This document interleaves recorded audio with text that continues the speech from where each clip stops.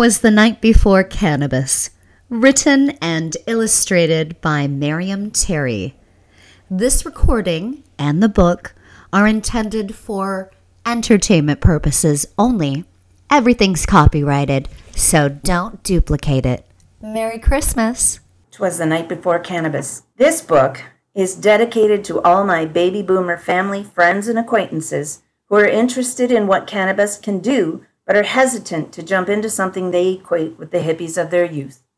Merry Cannabis. Special thanks, as always, to Katie and Rob Stevenson of Medicine Wheel Natural Healing, and to my ever-loving and supportive editor-in-chief and husband, Herb. 'Twas the night before Christmas, and all across town we oldsters were sitting in PJs and gowns. Our hands we were rubbing, our knees wrapped in heat, our hips were a-wobble, our feet were quite weak. Some couldn't remember their names or their friends. Some others were feeling like this was the end. Some legs they were restless, some shoulders were stiff, some bodies were quaking and moving as if they had minds of their own, like they'd want to run off. But if they should try, their families would scoff. Don't be silly, you senior, because we all know your bodies won't take you where you want to go. They're right, we agreed with decided chagrin. How can we get out of this mess that we're in? We sat and we pondered, we thought and we stewed, but no one could think of a thing we could do. Should we seek out some drink? Should we sign up for pills? Should we just give up now and accept all these ills? Surely there's hope for us. We aren't yet dead. We need some advice to get right in the head. But try as we might, there was no course to take. We might just as well go to sleep for our sake. The group nodded off, one eye at a time, and soon they were snoring at 9:20. But I was still thinking, as I'm known to do, and couldn't nod off with the rest of the crew.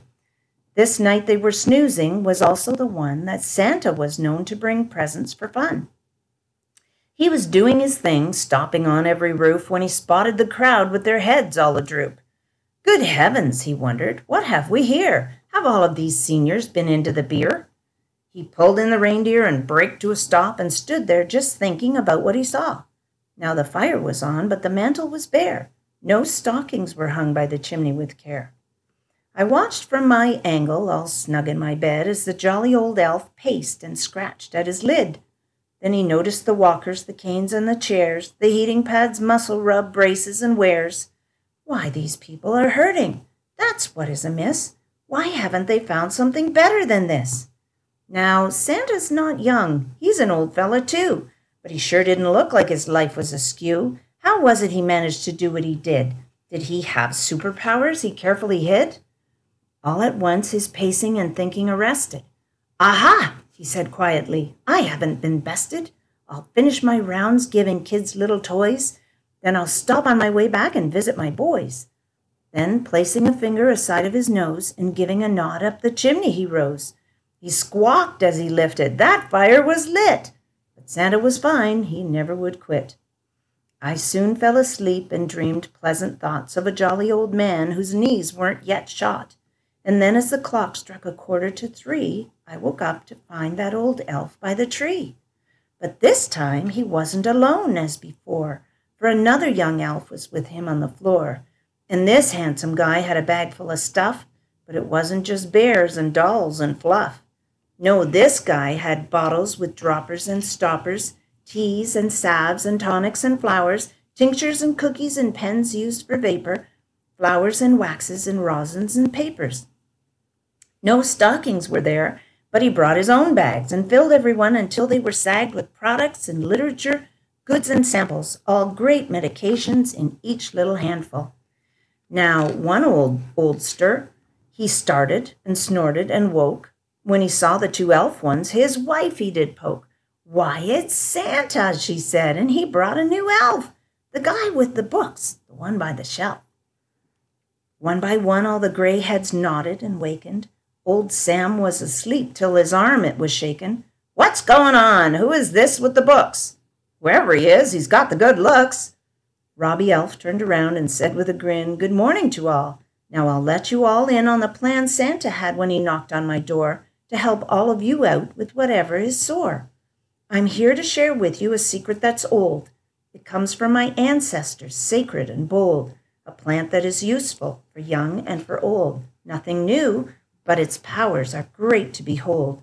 The secret is cannabis. Yes, that's the one, but it's not from the 60s when doobies were fun. This plant of today has powers so strong it can help to alleviate much of what's wrong.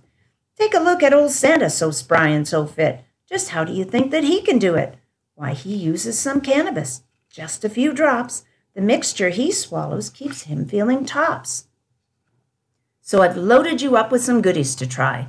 Don't worry at all. In the blink of an eye, my helpers are coming to answer your queries. They know all about what it is to be wary of something that many folks think is just wrong. But believe me, it's medicine, sometimes in a bong. Some eyebrows they lifted, some noses they snorted. I'm not getting high, old Myrtle reported. Do you think that we're crazy? That stuff is a pox. Do I look like my head is just full of old rocks? Let me tell you about it before you decide. I don't want to convince you of something not right. Give me just 20 minutes, and I think that you'll see my mind is not crazy. I'm not just a tease. My potions and tinctures, my vapors and teas, my brownies and gummies and flowers of weed are a wonderful thing. You will not get high. Most important of all, you won't feel like you've died. Your movement may strengthen, your pain may subside, your headaches may lessen, your bowels unwind. You may feel like dancing. You might start to sing. But what's best of all is the peace it will bring. For you see, this old secret my ancestors shared has become widely known as a product so fair that the world is beginning to see its broad use.